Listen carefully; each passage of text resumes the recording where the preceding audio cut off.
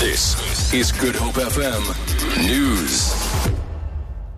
Good evening. Slain mining magnate, Brett Kebble's father, Roger, has committed suicide. His other son, Guy, confirmed the incident. Lyndon Khan reports. Year-old Roger Kebble reportedly shot himself in his car in a Cape Town suburb this afternoon.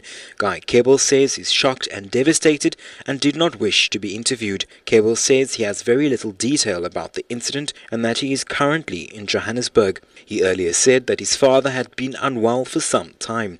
Brett Kebble was killed in 2005 in what was believed to be an assisted suicide. Lyndon Khan, SABC News, Cape Town. A 29-year-old woman implicated in the murder of an elderly Knysna couple has been denied bail in the local magistrates' court in the Southern Cape. Sandwisa Bini was arrested a few weeks ago after the couple's car and electronic equipment were allegedly found in her possession. Her co-accused, 36-year-old Tulani Vimbayo, did not apply for bail. Bini was considered to be a flight risk by the court. The matter has been postponed to the 29th of October for further investigation. 64-year-old Christine Davis and her 76-year-old husband Brian were attacked in their house at the beginning of this month.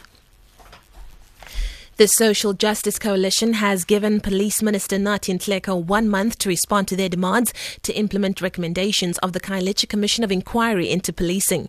Coalition members handed over a memorandum to officials at Parliament today following a march through the Cape Town CBD.